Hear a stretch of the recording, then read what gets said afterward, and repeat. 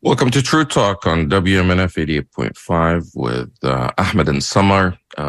We're going to be having a live show talking about Tunisia and what's happening in Israel with the recent elections. This is True Talk on WMNF. We'll be right back after this music break.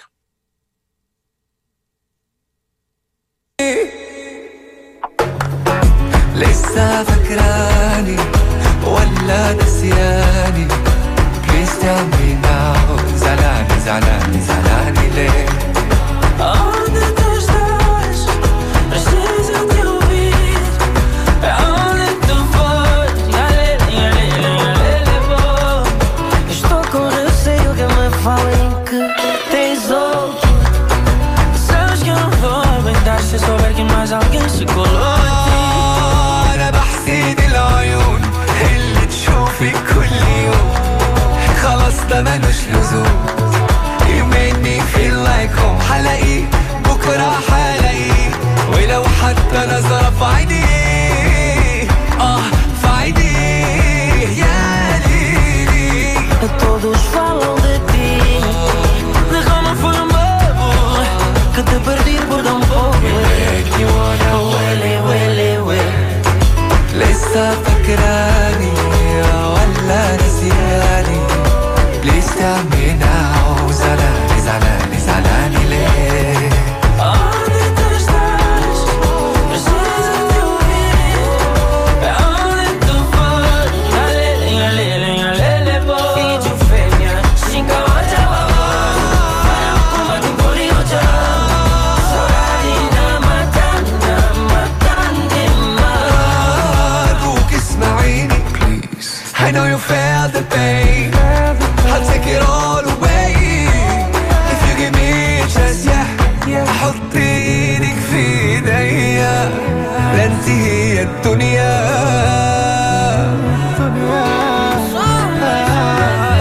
É tão chato ouvir Como foi Welcome to True Talk on WMNF 88.5. This is our weekly global affairs show, broadcasting live from Tampa, Florida. My name is Ahmed Badir. My co-host Samar Jarrah is on with me live. Samar, good morning. Good morning, Ahmed. How are you? Hope all is well. All is well. Thank you so much. That was a song. Actually, this guy, he's Moroccan. His name is, have you heard of him before? Is he the Balti one that you keep playing all the time? The Balti is Tunisian somewhere, and now I regret it because I should have played. Why didn't you play the Tunisian one today? I was just going to say, let's go back and just first ask you, do you know this guy? No. Okay. We're going to actually play a promo election soon, so I'll let you guys know when to play that. But this guy's name is Saad Lamjard. Oh, gosh. I don't like him at all. Oh, you don't? But you didn't write? No, because I don't like his reputation. I don't listen to him. Oh, I don't know about his reputation. I know about his music. I don't want you to hold that. I want you to, Samar, hold that thought. And when we come back after this election promo that we're going to play, I want you to tell me what you don't like about him. Go ahead and let's play the promo, please. The last day to vote is Tuesday, November 8th. You can find information about ways to vote early in person, by mail, or on Election Day on our website, wmnf.org/election. You can also find links to information about some of the lesser-known races on the ballot, like judges. We will carry Democracy Now!'s Election Night Special beginning at 9 in the evening on Tuesday on our HD3 channel, The Source. You can listen on an HD radio or on wmnf.org.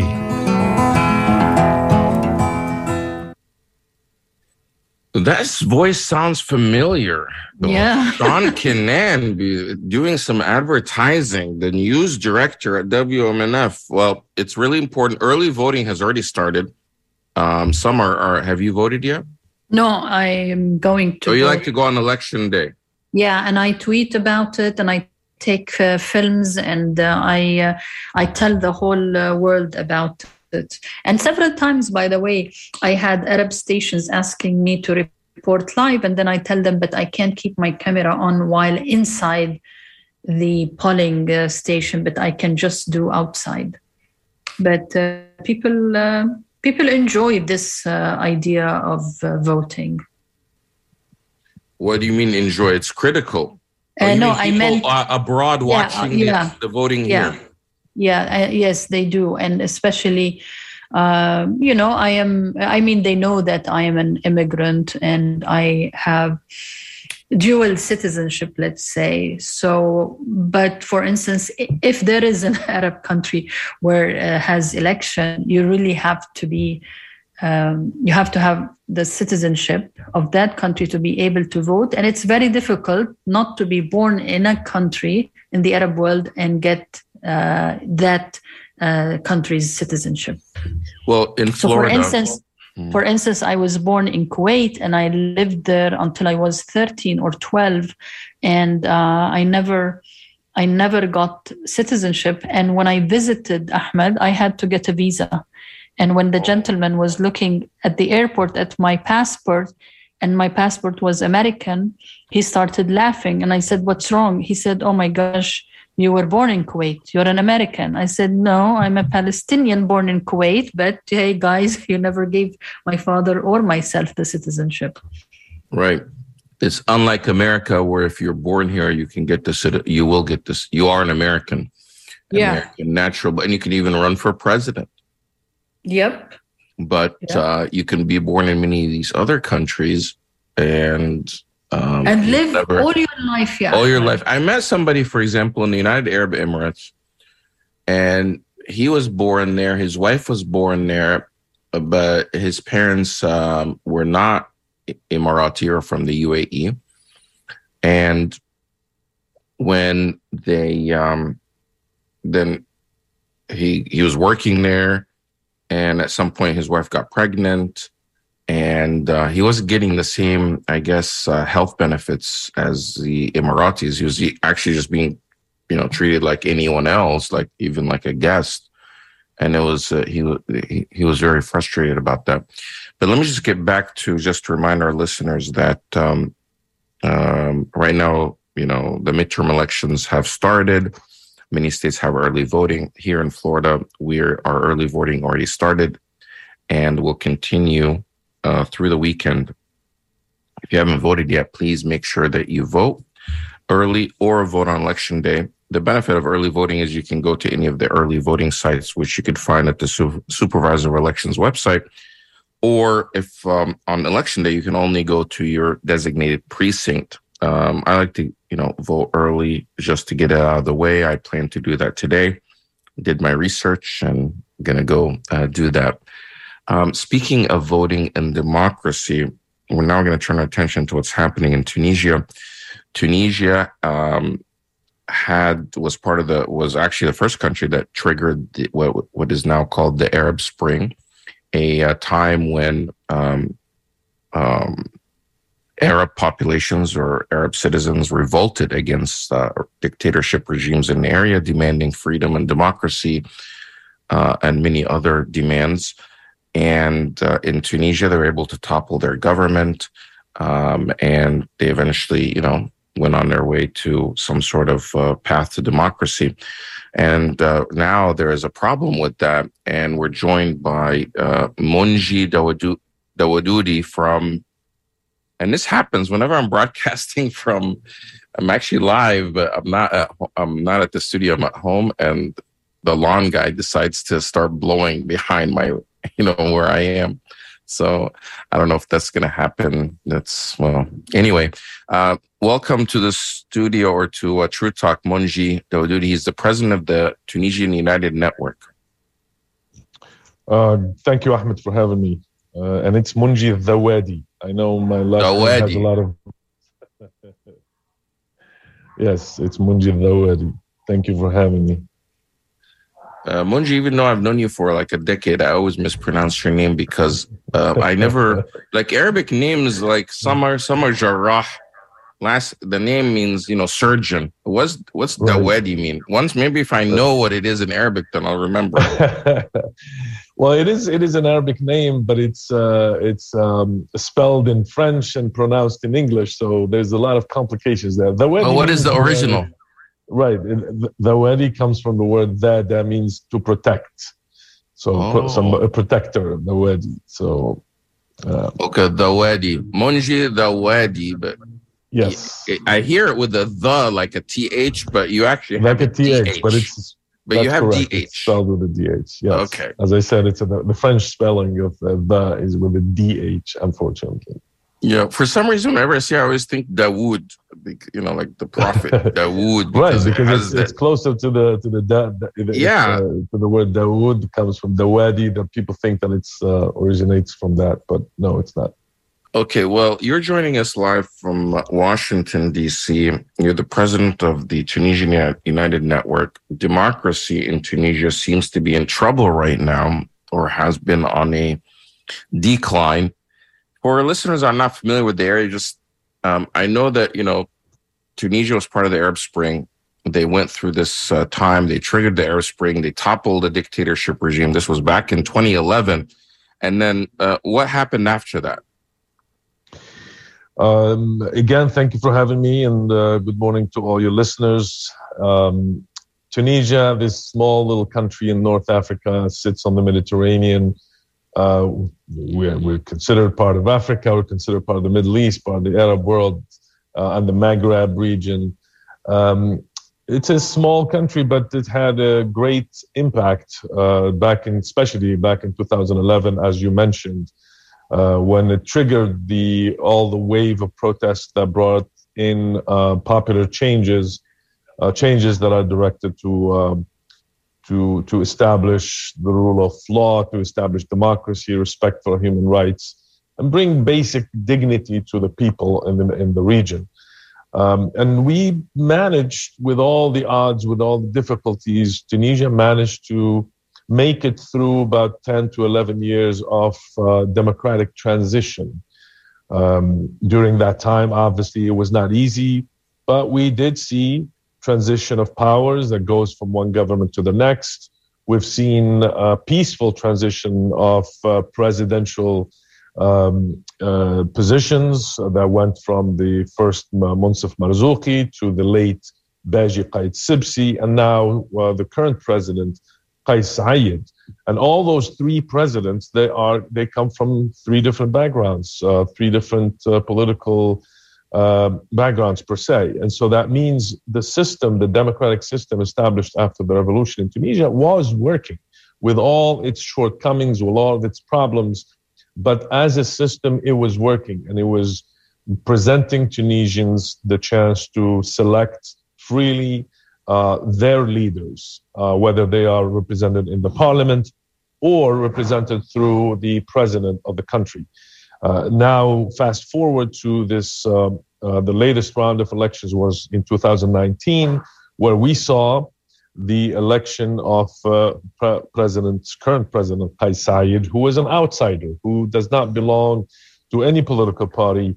And I think it's part of this wave that we've seen in many different parts of the world, including the U.S., where, a popular president comes along because he claims to be outside the system. He doesn't belong to the corrupt political elite. And therefore, he finds resonance with the people. And that's exactly what happened with Qais Said, especially when we saw that during the last round of elections, he was faced with an opponent that had so many issues of corruptions.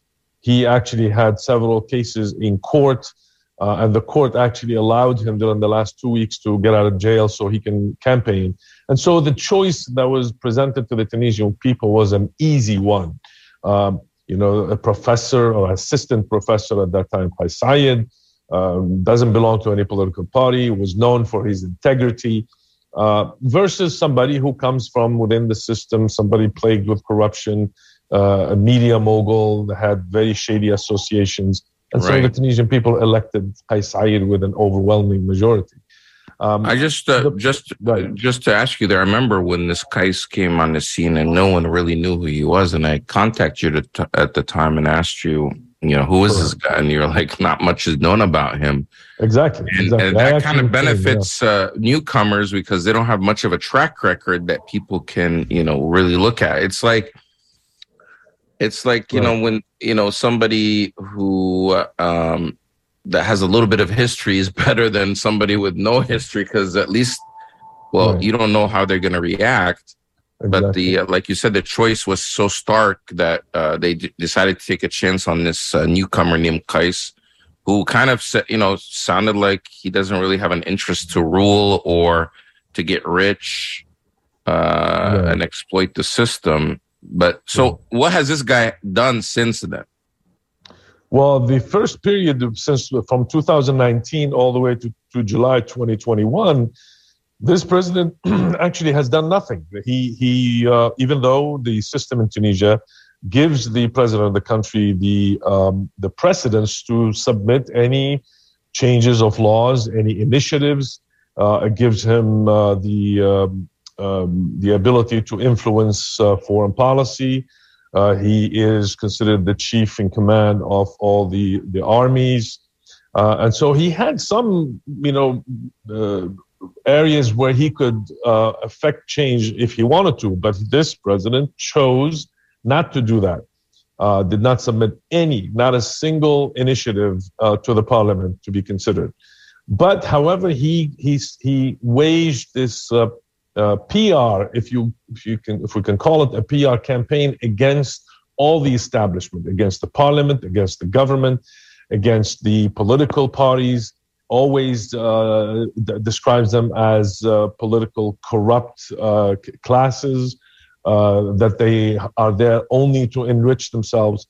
And so he set the stage for when July 2021, the COVID-19 was hitting hard the Tunisian society. We've seen several deaths per day. The hospitals in Tunisia could not handle all the sickness and the disease, and therefore he mounted a coup in Tunisia. Basically, he ordered the military to shut down the parliament, held the head of the government hostage in his palace until he submitted his resignation, and basically closed all venues for political parties to act. And he declared himself as the person that has the authority to rule by decree. Now he relied on that period on a very ambiguous section of the Constitution that only gives him that kind of power for a very short period of time. However, he extended that, went far beyond what everybody was expecting him to do. Obviously, the people reacted with a little bit of optimism when he took over, thinking that he's going to change things for the better. Again, however, we have not seen any changes. Actually, the system, the Tunisian condition right now is extremely, extremely difficult. The economy is tanked. He was not able to provide Tunisians with any solution at any level. He meddled with all the constitutional institutions, put his hand on the judiciary system, dismantled the corruption. We had a corruption institution that was kind of like holding the governments and institutions accountable. He dissolved that and practically wrote his own constitution, passed it through a referendum that only 25% of the people, or 30% of the people at most, participated in. So the majority of the people in Tunisia refused to either boycott the election or just ignored it completely. And now he changed the electoral law where he practically banned the political parties from participation. And he's going for a parliamentary elections in December where the majority of the political parties are boycotting. So this is a one-man show. And not only that, but he's even failing at that.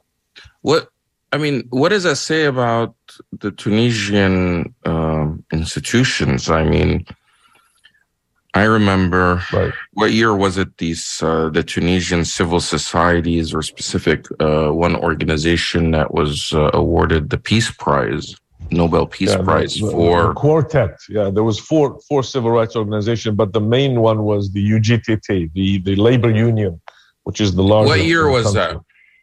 This was back in 2015, I believe. It was right after when they launched a political dialogue among all the factions in Tunisia, and was able to get Tunisia out of the crises of political assassinations and.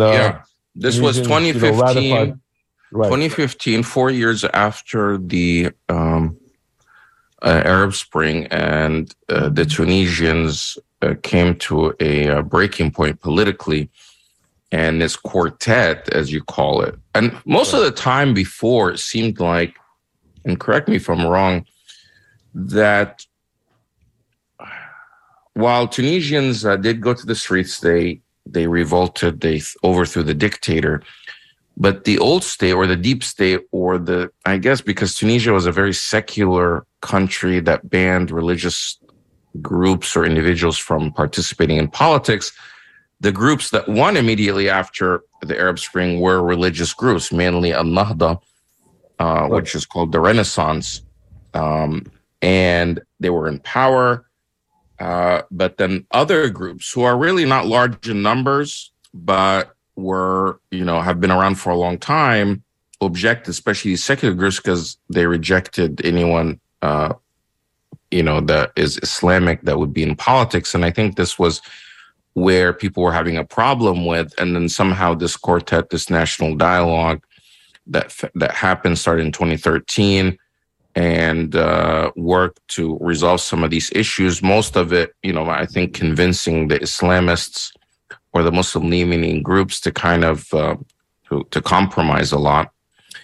But so, what happened to these institutions? This national quartet, the different institutions that participated, are they silent during this whole process? Because I remember when this Kais guy came to power. And then there was some celebration, but then when he dissolved the parliament and did all these maneuvers and arrested people, then there were people in the streets actually celebrating what happened because they were fed up with the gridlock in the parliament. So now that he's shown his true colors and is authoritarian and dismantling the institutions of democracy, what are those institutions doing? And what are the people that were fighting for freedom before, what are they doing in response?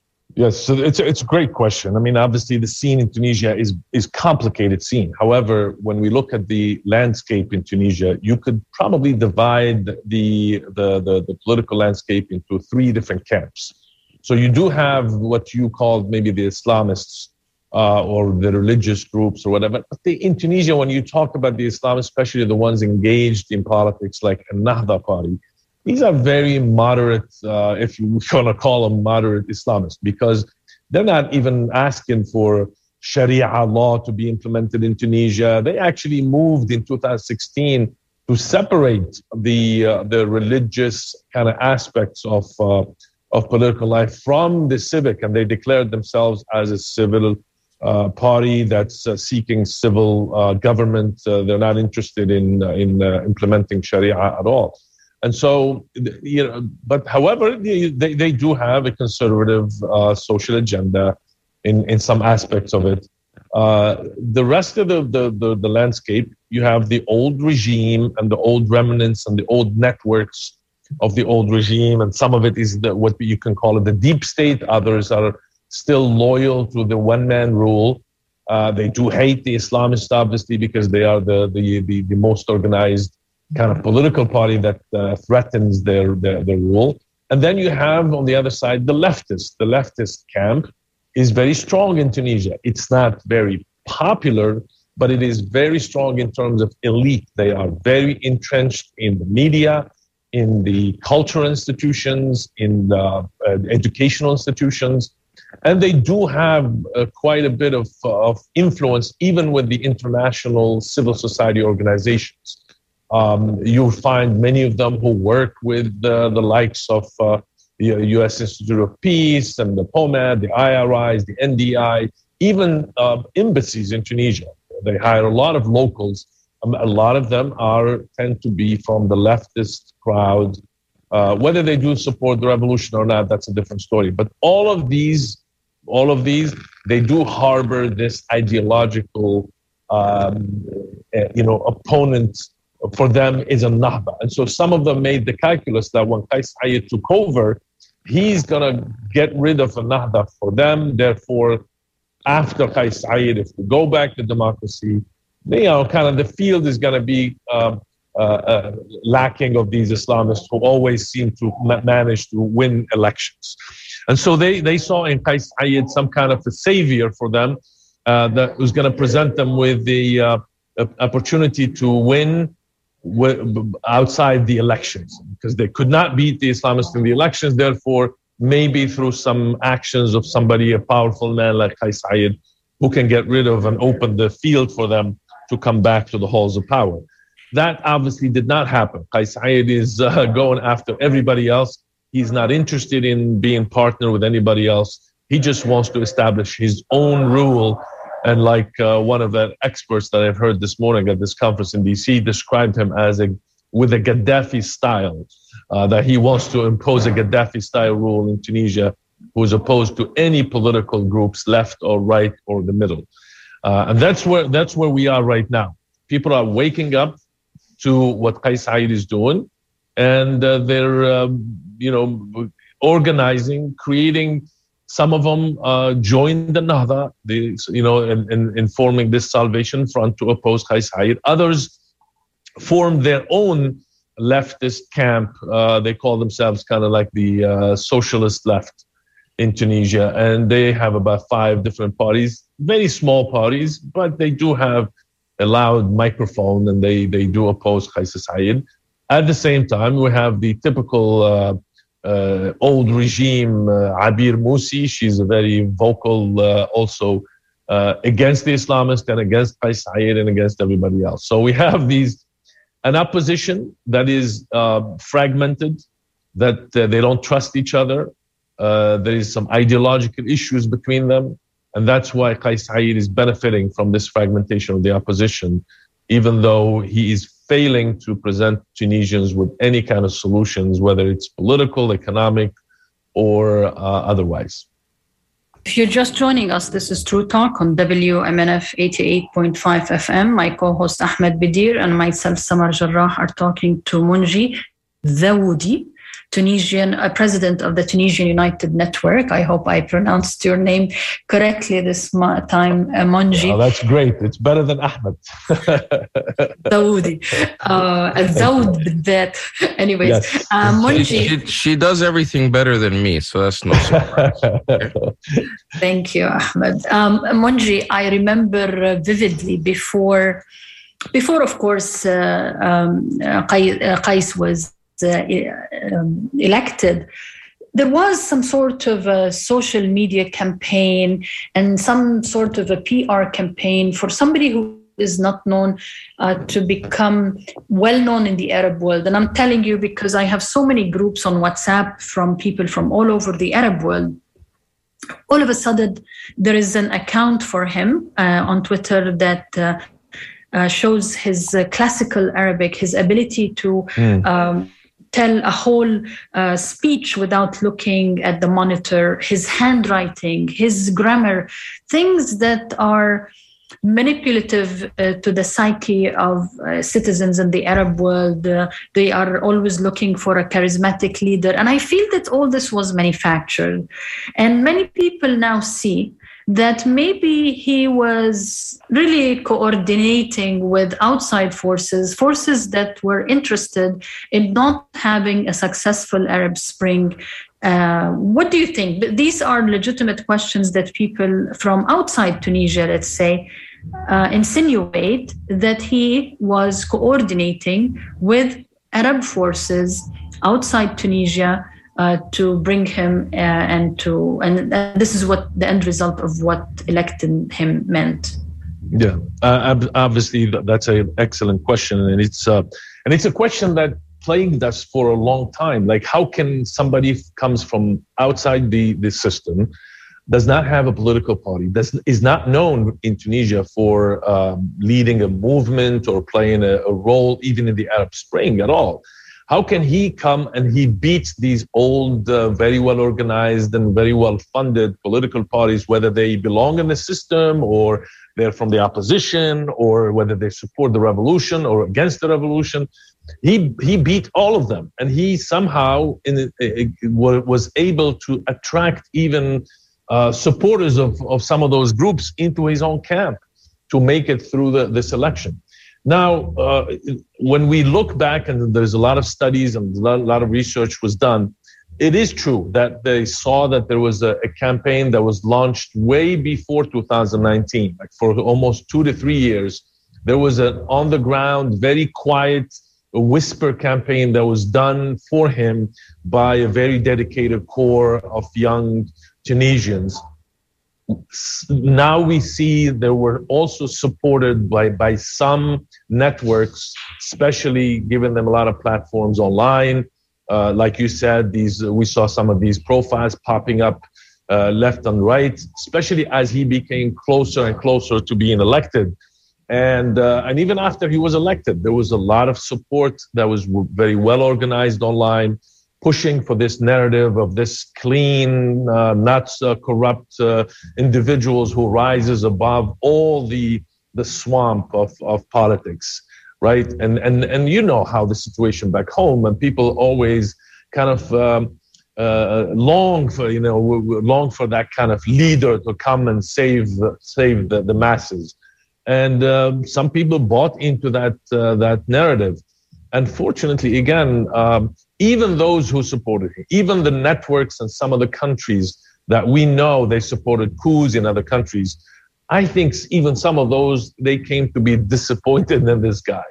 Like, he was not even able to affirm and establish his rule, and was not able to bring in the support even from those who we saw that they rushed, for example, to support the Sisi coup in Egypt. Right? I mean, when Sisi made his coup, few days later, he was awarded with billions of dollars. Well, this president was not able to do that either. The coffers in Tunisia are still running dry. We started seeing shortages of goods, like necessary goods. Like in Tunisia, when you say we don't have grain, we don't have flour, that's an unthinkable thing about Tunisia that produces a lot of the stuff at home. And even have seen, imports, other goods, and we never have seen these shortages of oil and sugar and rice, and even bottled water at certain point was gone missing from the market. And this president has managed to alienate a lot of our typical friends. The relationship with the U.S. right now is very strained. The relationship with Libyan or all the factions is not that great. The relationship with Morocco have seen some rocky, periods. A couple months ago, the Moroccan government pulled its ambassador to Tunisia back because of some actions that this president has done that left us scratching our heads. Lately, you know what he did? And this was another move that he did. He issued a statement supporting Saudi Arabia and the OPEC Plus decision to lower the production of gas, knowing full well that decision hurts directly the Tunisian interest. When oil prices go up, Tunisia is hurt because we buy most. We don't have a lot of gas in Tunisia. We're not an oil-producing country. So the prices, when the production is lower, the price go up. Tunisia is forced to buy oil from other countries at higher prices. Yet this president issued a statement supporting Saudi Arabia on this decision. Why? We don't know exactly why.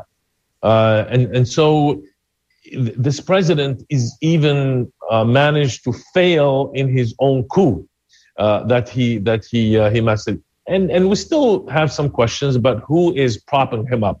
Why is the military still, kind of indirectly supporting him right now? At the beginning of the coup, they did support him directly by putting a tank in front of the parliament and shutting it down. Right now, they pulled back. They are having issues. I think from pressure by the U.S., they managed to put this president on notice. He's struggling to make the IMF loan deal stick. We're waiting for December executive meeting to make sure that is this deal of $1.9 billion.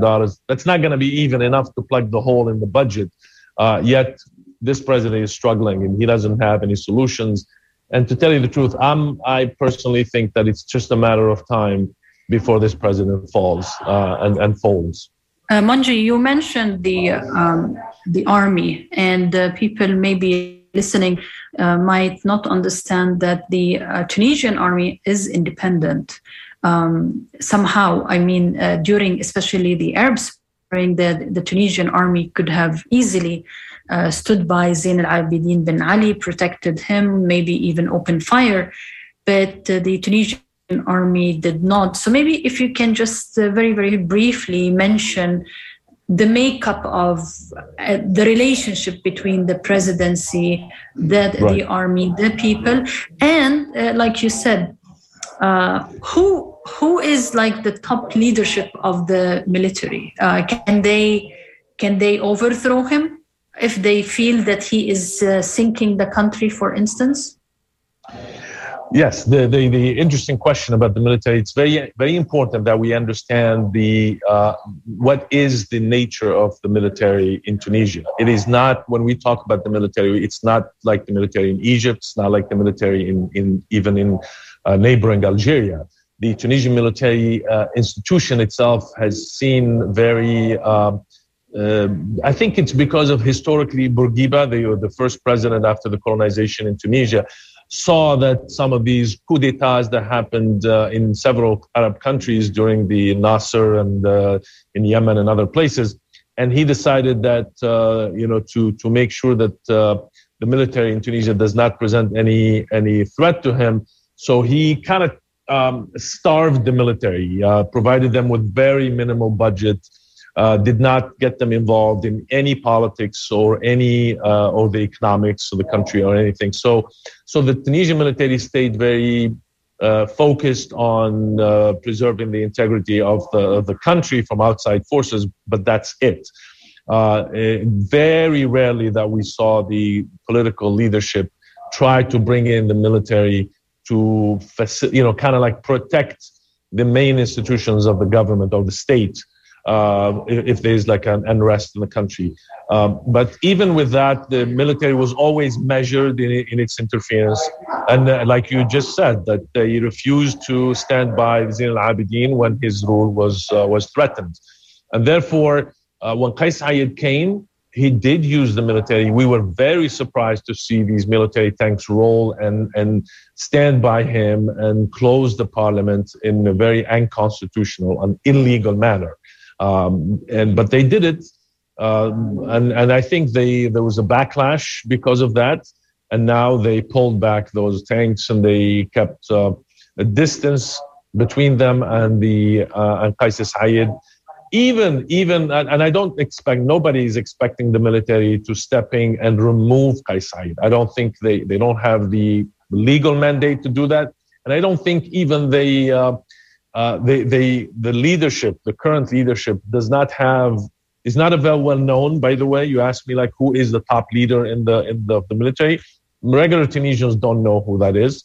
There's some top generals, maybe like 4 or 5 generals that are, some of us know their names because we follow this stuff very closely, but they're not a very present in the media or online or anything. So we don't expect them to do this. But however, if we see major protests go in the streets against Qais Said, asking for his removal, they are not going to side against the people. They are not going to shoot anybody to protect Qais Said. That's all of us Tunisians. I think we believe from the historical and the makeup of the military and its legacy, we don't see them stepping in and doing anything like that.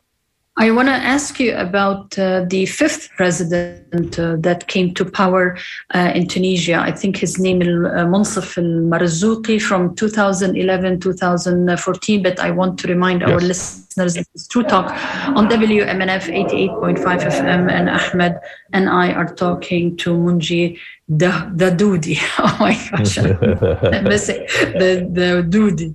Anyway, sorry. Zawadi, what is no, not Zawadi, no. الذود بالحياة.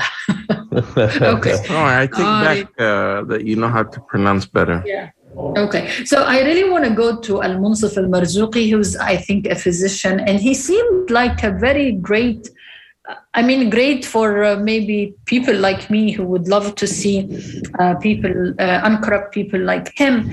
But I felt that he was again, I don't want to sound like I follow any conspiracy theories, but I felt that he was too much for the Arab world to handle, and he really was made to fail, or especially that after I'm not sure if his term ended or they ended it for him, that he was accused, and I think he was supposed to serve in prison. Can you tell us a little bit about him? I find him very interesting because one time I saw Munji an interview with him, and he said, when you are a president of a country, you are privy to a lot of information that is secret, like the Secret Service or the intelligence in your country tells you. And he says, if I really said any of what I have known, I don't know what's going to happen to the Arab world. So, can you tell us a little bit about him? I think Monsef al-Marzouqi. By the way, Tunisia have seen 5 presidents up until now, and he comes in. He's the 3rd president after Bourguiba and Ben Ali. Obviously, there was a short period of time we had Zouri, but he's only for like few months. Baza, he was only for a few months. But the President Marzouqi came right after the revolution. And he by far, and this is even some of his enemies per se, like political enemies, political opponents, they do say that he was a president that handled the presidency of Tunisia very well, that he was probably the best president we've seen in terms of his integrity. And this was not something didn't shock us. We knew Marzouqi as a human rights activist and leader for quite some time, quite a long time, and he stayed very true to those principles. And so, unfortunately, he came close to being re-elected again in 2014, but he lost to Beji Qais Sibsi, who came from the old system. But at least he also embraced the change of democracy and presided over the first election, and he made it successful. And therefore, when he ran in 2014 against Marzouqi, the forces, Marzouqi lost that election, but at least lost it, with like 3 points difference, I think, between them. And we saw, how he handled the transition. He never try to denigrate his opponents, even though he had differences with him. Under his rule, and even during the transition, he really gave us this true belief that Tunisia is moving into this democratic kind of club, and that we're going to be okay. Unfortunately, again, under this Qais Said guy, one of his first moves, because when he launched this coup in 2021, Monsef Marzouqi obviously opposed that and called him out, called it a coup, and asked the Tunisian people to resist this change. And what did Qais Said do? He filed a lawsuit against former President Marzouqi, and within a month he was sentenced in absentia by like 4 years in prison. And so Marzouqi now lives in France, and I think he's visiting the U.S., teaching a class, I think, at Harvard University. And he cannot go back to Tunisia, unfortunately. This is the ugly face of democracy, not democracy, the ugly face of this coup that we live under. Here comes, a very popular president who gets elected by the people through a political and democratic system. Yet as soon as he holds power, he turns around and negates and cancels everybody else, including those who built the system that allowed him to get elected as president. So it's very unfortunate to see as somebody in a giant as Marzouki, and to see him in exile, cannot go back to Tunisia, if he does, he will be facing years in prison. Well, this has been a conversation with Monji Dawadi of Tunisia, yes. Tunisian United Finally, Network. We got it at the end of the program, Ahmed. Yeah. Just to wrap up, where do you see Tunisia going from here, and why should Americans care? If you can just wrap that up in a minute. Yeah, I think Americans should care. I think the U.S. in general, lawmakers in general, they've shown that they do want to see Tunisia go back to democracy. We see that in some of their statements and some of the actions of Congress. I think the administration has was a little bit wishy-washy at first, but we're hoping that they stay firm, that we do not want to see any kind of support that goes to Qais Said himself, but rather if there's any support that needs to go directly to the people of Tunisia without propping up this regime. Qais Said does not have any solutions for Tunisia. He will exit the scene, hoping soon, and Tunisia will be back to its democratic path. I have no question about that. I think the Tunisian people overall, even though they do see a miserable condition on the ground in terms of economics, a great majority of them, a lot of the young people, they still want to see prosperity in Tunisia brought through democratic system and not through a dictatorship, because we've tried that. It doesn't take us anywhere. It will, even if it gives us prosperity for the short period of time, which Qais Said is even failing at that, dictatorship is inherently corrupt, and it will lead us backwards. And therefore, in the near future, hoping within months, not years, we'll see Tunisia back in its democratic path, hitting the reset button, going to an early election, presidential and parliament, and hopefully we'll be back in business. Monji Dawadi, thank you for being on True Talk, and good luck. Truly appreciate it, Ahmed. Thank you so much, you and your listeners. You've been always generous to give us the chance to talk about Tunisia, the land. Oh, it's our pleasure. Land that gives us hope. Our pleasure. We'll be right back after this. بالشيخ عالم خاخم بعيلة ولاد الحومة اشواتنا مقايلة شرف العينين بالخير ما يشمس تفايلة حبوا يسوقونا كيف الزيلة ومربط في زريبة وخطوة الساقين مكيلة يحبوك بري ما عندك شي عايلة نعيشوا في سيستم حكمه ولاد المتحيلة يحبوك غايب على الوجود ساكت على حقك وراضي باللي يحبوه موجود يما تجري وماكش خالط على الكوت شخلى ولاد الحومة قطع من الحدود ايدو في قفصك مربوط وذباع مسيب وزيدك لك عشاك يما حبوك قاعد في زنقة مرفوض والمستقبل اللي تشوف فيه متعدي بحبك يا ليلي ويا ليلى وش بش نشكيلك يما وقالوا لي ليلى صغير وفي قلبي غمة حب الدين والدير الفوق يحبوا يقصوا لجناحي قولي ذكراني مخنوق ومنك طالب اسماحي يا ليلي ويا ليلى وش بش نشكيلك يما وقالوا لي ليلى صغيروا في قلبي. Welcome back to True Talk on WMNF with Ahmed and Summer, and this is Balti Summer. It's called Ya Lili. I like him better than the other guy. Okay, I like his song, Tunisian. Yeah, this one is Ya Lili, and it has, I don't know. We can maybe go over the lyrics some other days, but it talks about, they're trying to clip my wings, but I continue to fly or something. Okay. Summer, a lot has been happening. There was they've had Israel has had its, I don't know, 5th elections in the last 3 years, or how many elections now? This is the 5th in 3 years?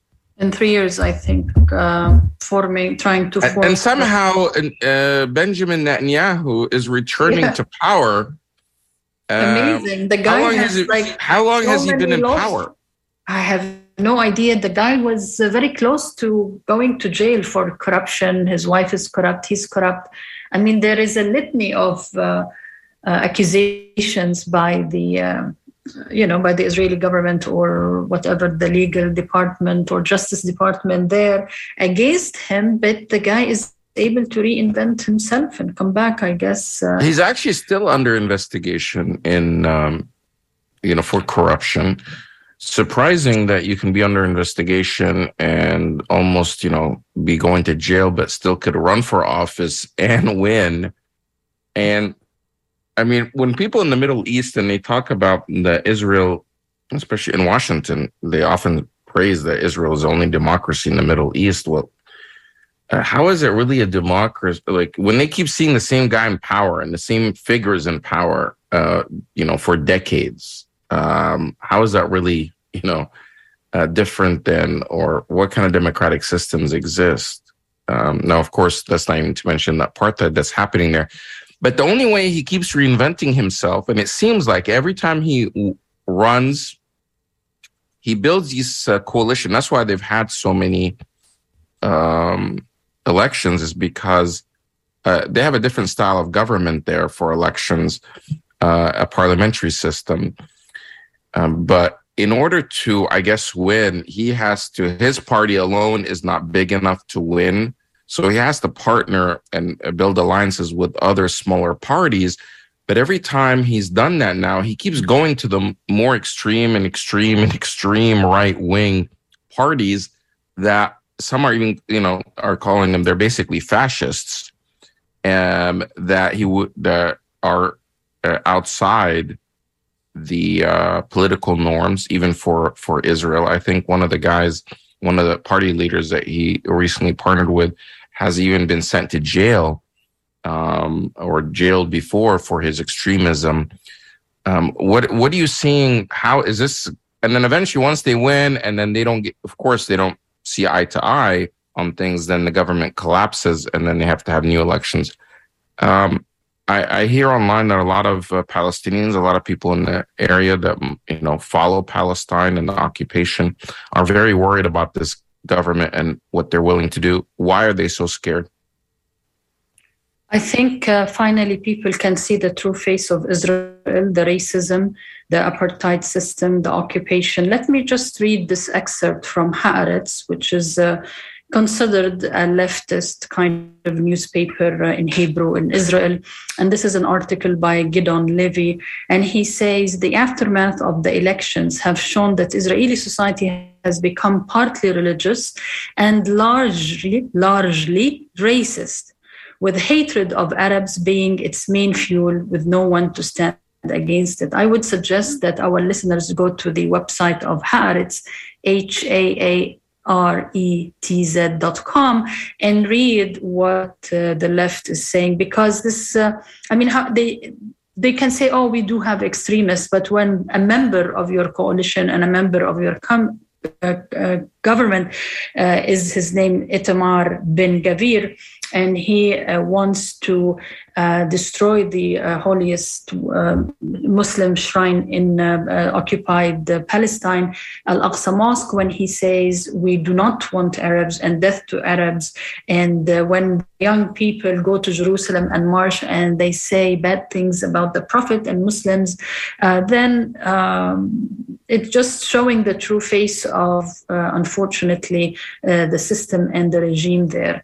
I would strongly suggest that people go and see. There is one interesting article, Ahmed, that says that American Jews are to blame for creating Kahanism, and because, Kahana and all that right-wing racist system and organizing was originating here in the U.S. and they sent all that to Israel. Specifically in New York and Kahane and groups like the Jewish Defense League and that type of extremism. You can find oftentimes some of these guys that are in New York are more extreme than even people born in Israel. And they're the ones that are exporting. A lot of these settlers that are occupying Palestinian lands are actually people born in New York, and they go there. But Summer, we're out of time. This is WMNF on Tampa. NPR News is next. And after that, it's a radioactivity, or not radioactivity, but Stuart will be on. Oh, Stuart, that's right. I was so stuck on this, saying it so many years. But see you next time, same place here at WMNF on True Talk.